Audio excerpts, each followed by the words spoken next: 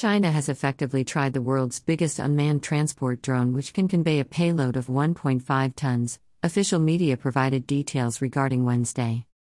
A large commercial drone Feihong 98, FH-98, created and altered by the China Academy of Aerospace Electronics Technology, made a fruitful dry run at Baotou test site in North China's Inner Mongolia Autonomous Region on Tuesday, state-run China Daily revealed.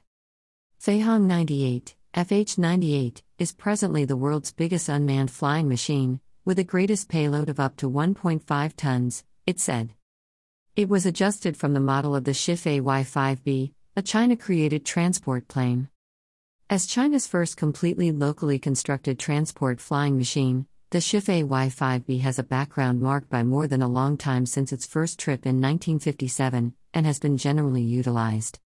As indicated by Liu Meixuan, leader of the China Academy of Aerospace Electronics Technology, the FH-98 highlights straightforward takeoff and landing, basic task, trend-setting innovation, at a moderate expense.